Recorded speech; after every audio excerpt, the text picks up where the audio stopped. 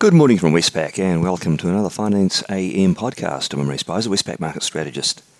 In the financial markets overnight, we saw bond yields rising following a spate of central bank hikes, while concerns about recessions due to overtightening lifted the safe haven US dollar currency.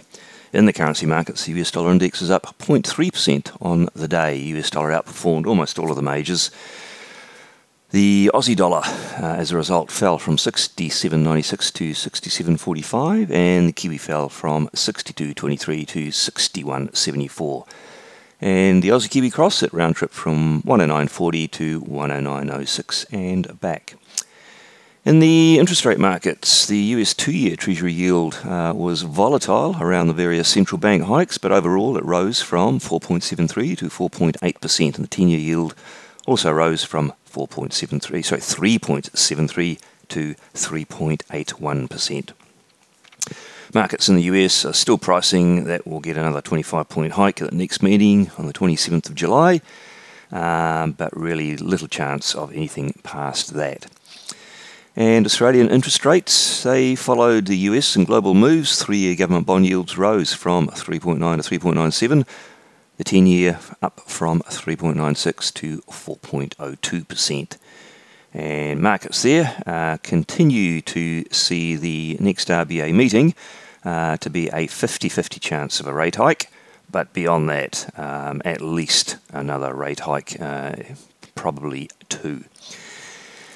In the New Zealand markets, they're pricing in really no chance of a rate hike in July, and actually very little chance in August either. But by November, they're seeing about a 50% chance that we'll have another hike on the books. In the commodity markets, Brent crude oil had a decent move, down 3.7% to $74, almost surely weighed down by the central banks tightening and needing to go further to quell inflation. That, of course, has negative implications for economies around the world. Copper rose 0.6% though, and iron ore unchanged. Gold fell 1%. Now, those central bank hikes, they were the centre of attention for markets, and they certainly caused a bit of a stir. The Bank of England hiked by 50 basis points. There was only a 50% chance of a 50-point move priced in, so it was a surprise, an upside surprise in terms of the size, and it did leave the door open for more. This surprise then raised questions about what does it mean for the economy down the track. So this is why we got a rise in short-term rates, but actually a fall in long-term bond yields as they become increasingly concerned about recessionary risks. And Norway Central Bank, Norges Bank, it also hiked by 50 basis points, up to 3.75%.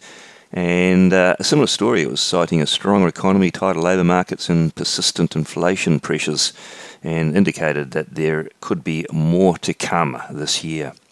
And the Swiss National Bank, it hiked by a more moderate 25 basis points, as was widely expected, but it did say that there is a chance it could go again. So central banks around the world are still in a tightening mode, is the takeaway from last night. On the day, what have we got that could ruffle markets? I think nothing to compete with last night's central bank action. Indeed, the focus will probably just be on the raft of global PMIs, which will give us a good up-to-date reading on activity in most major economies. But I don't expect that to be a major market mover. I think markets will continue to dwell on the prospect of further rate hikes around the world. Well, that's it from me today. Thank you for listening. I'll be back again same time on Monday morning.